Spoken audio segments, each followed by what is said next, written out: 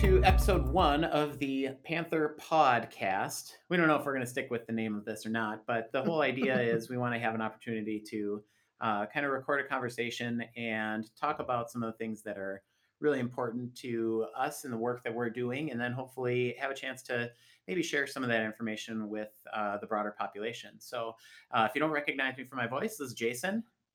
And I'm Corey Jeffers, Director of Technology at O'Connell Falls here. So first time doing a podcast, so I'm going out on a limb, but I'm very excited. So, Corey, our emphasis that we've picked for our technology or iMentors this school year is we're doing a book study, which has been for me anyways has been super interesting. This is a book that's been on my list for a long time, and one of those resources they've really been kind of looking at. So I'm glad that we've got an opportunity now to go through and discuss and talk about it. The book is called Learning First, Technology Second by Liz Kolb. Can you just give us a little bit of background on what made you pick this book for the mentors and why we're going this route? Yeah, so we've been talking about this for a while. The concept of learning first, truthfully, and technology being just kind of in the background, or just being a tool that goes along with what our actual learning goals are. That was the first part that rang for us. We also took a group to ISTE, the International Society for Technology and Education, also a big conference. In our school district, no one had gone to ISTE yet, so we did that in 2018 when it was in Chicago, and we really took a look at the bookstore. Honestly, we were looking around at different things. This was featured there a lot, and it talked a lot about the research behind the strategies involved in instruction, and how that really should drive your usage of technology, not just the availability of technology, or the what's around, and the fact that if you have a high ratio of devices to students, you should just use it all the time. It really just, I think, spoke to us in the fact that there were lots of different strategies out there, and we should really be focusing on learning the pedagogy, so that learning is first, and then we kind of use technology to reach certain pedagogical aims. I think that was a big part of it. And it seemed really like a practical resource. As we started to scroll through it, we looked at all these different kind of really brief case studies and that kind of thing of how you can use tech more effectively for a greater learning goal. So I think that's sums it up reasonably well. Yeah, yeah, and as we're kind of digging into this content a little bit, it was really interesting to me too, just the way that the whole book was structured. So, as we were going through and planning our year of podcasts and how we are going to do this book study and everything like that, we decided to take it about two chapters at a time. So, for our first episode here, we're just going to go through and we're going to talk about chapters 1 and 2 of Learning First, Technology Second, and just pull out some of the things that were really kind of resonated with us, and just have a conversation, and we'll hopefully take it further with our group later. So, I guess right off the bat, let's talk about chapter one. Where she's really kind of laying the foundation and laying the groundwork for historically what has worked in technology and education and what doesn't. And for me, one of the things that really kind of stuck out to me was that whole idea of how we use technology in school right now. Just in the short time that I've been here, I can see that there's a lot of um, using it kind of as a way to more like the drill and practice, or like a worksheet, or I have a paperless classroom, and I'm making fewer copies, which is honestly a great positive step. But if we're looking at the research, that's not necessarily where we're going to see the greatest benefits of what the real power of technology is. So that for me, anyways, that was one of the things that I thought was really interesting. Corey, what are some of the things that you see, just real innovative, interesting kinds of practices or ways that we can kind of get beyond just the drill and practice, getting into those higher order thinking kinds of things? Well, I think even just the backbone, you had mentioned it to me earlier before we started the podcast, talking about that she outlines the difference between authentic engagement and false engagement. And I thought that was a pretty it rang very, very true. And so when I look at some of these things, she states that, authentic engagement is not about using a specific technology tool. Rather, it puts the learning outcomes first and the technology choices second. And then she later states that engagement and learning goals is different than engagement in using a tool or a website.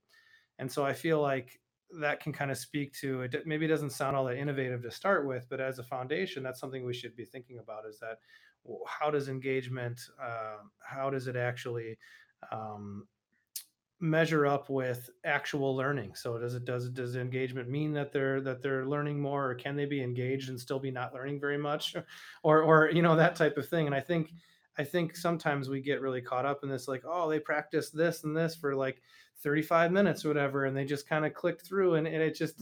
it seems like, oh yeah, that lesson went really, really well because the kids were all into their own screen, and they kind of can continue to work the whole time. And doesn't that sound really nice? And Right. maybe on the surface, yeah, maybe it does sound really nice, but if you keep on, you go through that for a number of years, you start to or even months, you start to recognize that maybe there's more to this. Yeah, yeah, and that whole concept of excitement does not equal engagement, right? Yeah, A right. Kahoot is super fun and it can be incredibly engaging, but what is it that makes it engaging, and is it that false engagement? And kind of getting after that, so what the author is going to be advocating for is, let's develop those authentic experiences, and whether or not technology is involved, it's an engaging experience is an engaging experience. So how do we get our kids engaged, but yet still, now the technology, when we incorporate that, how does that amplify the effect? Yeah, and I think what's cool about the idea behind that is that maybe it sounds daunting at first, but the idea is really that I think it still places the pedagogy back into the teacher's hands. And it's just, that's the thing that's kind of cool about it, is you're still responsible for, or still the person who actually designs the excitement. You design the engagement, really. I mean, the tools are helpful, but if we lean on the tool too much, so you look at some of these drill and kill practices and that kind of thing, or just drill practices, is that sure, they start out as engaging maybe at first because they get a lot of different questions and a lot of different options right away. But after a while, they start to lose the human parts of what we really like about being together. We're missing conversation and challenge, and somebody kind of like, a human being praising you for when you're doing well, and and providing you with solid feedback and that kind of thing, is when you're as to when you're learning. So I think it's nice to have that initial engagement, or that initial kind of like novelty with technology, but really that we have to understand that stage ends very quickly, and it really doesn't help us much more with getting to a higher level or higher order thinking and higher order learning. Yeah, and that human element is really a part that we want to make sure we don't leave out. And that was one thing that the author brought up that I thought was not necessarily revolutionary or out of the ordinary or innovative or anything like that, but it's just a really easy element for us to forget about. And that whole idea of co-use, I thought, in the advocating that she does for that was really interesting and impactful for me. Yeah, I agree, and I think this is one of the first books, or maybe it is the first book that I've read, at least, that talks about what actually co-use is, and how important it is to learning. And I think with that ratio we talked about before, is that we kind of forgot about that. So I like that she kind of defines co-use as like the person-to-person social use of a digital tool. So when a child works together with a parent, a teacher, a peer on a digital tool. And she gives some examples of that. Things like, a teacher and a student working together to navigate a piece of math learning software, rather than the student learning it alone or sitting there alone with it. Or just two people collaborating on a Google Doc for a research paper, where the process is that there's some learning that happens with that co-use.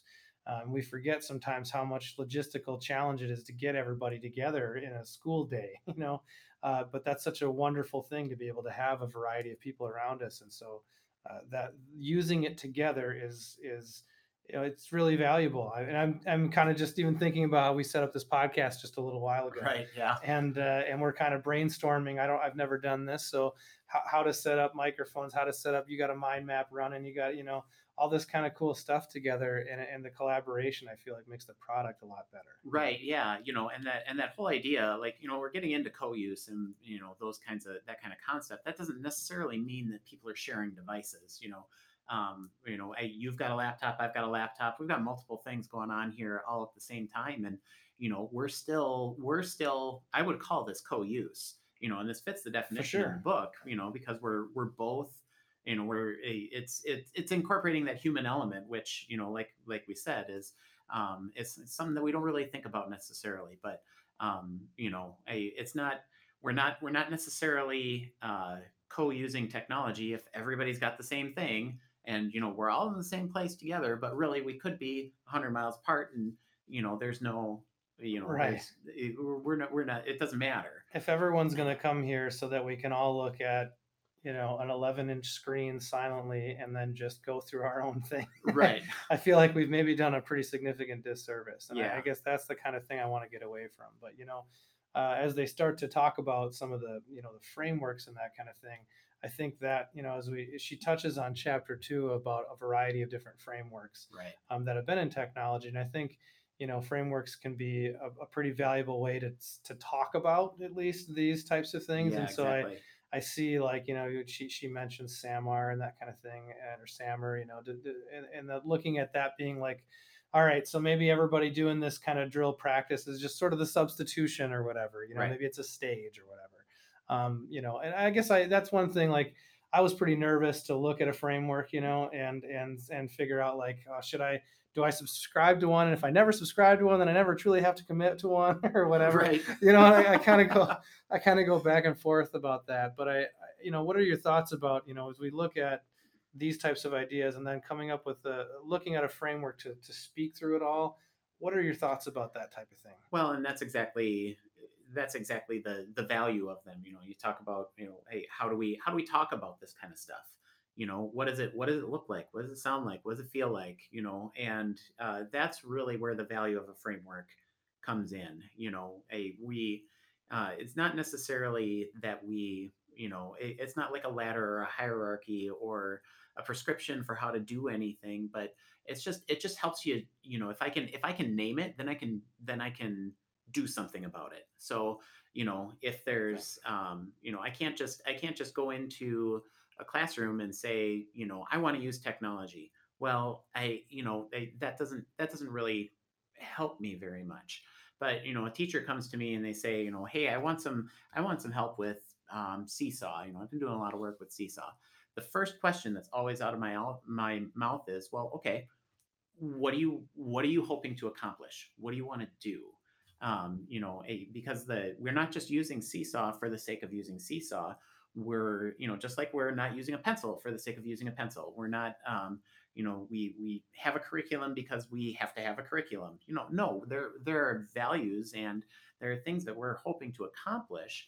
And if we have a framework and we have some sort of a structure to have these kinds of conversations, now there's a common language and there's a common way for us to, we can point at something. We can say, yeah, that's this. And, now that gives us a place to go from then to, if we want to improve something or we want to share something or, we just, hey, you're doing a great job because XYZ, that real specific feedback that goes along with subscribing to a framework, and not necessarily that that's the be all end all, but it gives you a way to talk about it and a way to describe it. Yeah, and she says it pretty well in here. She says a lack of appropriate guidelines limits teachers' use of technology for instruction and limits their desire to explore the use of technology beyond basic applications. Right. And I felt like that was a pretty poignant description of this. Is that, look, when I don't even know where the end, I know maybe I know where my instructional end goal is, but I know so little about the technology in order to be able to reach that instructional end goal Right. that I'm even afraid to just kind of to go in beyond just, yeah, I know how to do this part and let's just do that. I know it works, type of thing. And if you don't know what it could be, sometimes you don't know what to reach for, Right. and Yeah. sometimes the framework can help you with that. It can be daunting, but I guess the other part is that I look at a framework as being, it's never something that is completely they're never perfect. You know what I Right. mean? And I was talking to, I'll throw his name out. I was talking to Joel Verdine, and he's the director of technology at Hennepin Anoka. And I think I'm saying that right. Am I? You're from there. Anoka Hennepin, but Anoka you're Hennepin. good. Okay, Yep. because I mixed it up there. But yes, he was to be my director of technology in Wausau. And we had a conversation when I started this position, and I'd asked him. I said, you're posting on Twitter and you're doing some of these things that I know I just felt like maybe he wouldn't do in the past. And he was a great mentor to me. And he had said, well, the thing about a framework is that honestly, if I don't subscribe to one or if I don't get one out there, I'm losing out on wonderful conversation Right. that I can have that the framework brings out. It brings out conversation that helps people learn. And the fact that they can pick out or people can pick out the inconsistencies in a framework or the problems with a framework means that they're thinking higher about how they're using the technology or how they're using it for learning.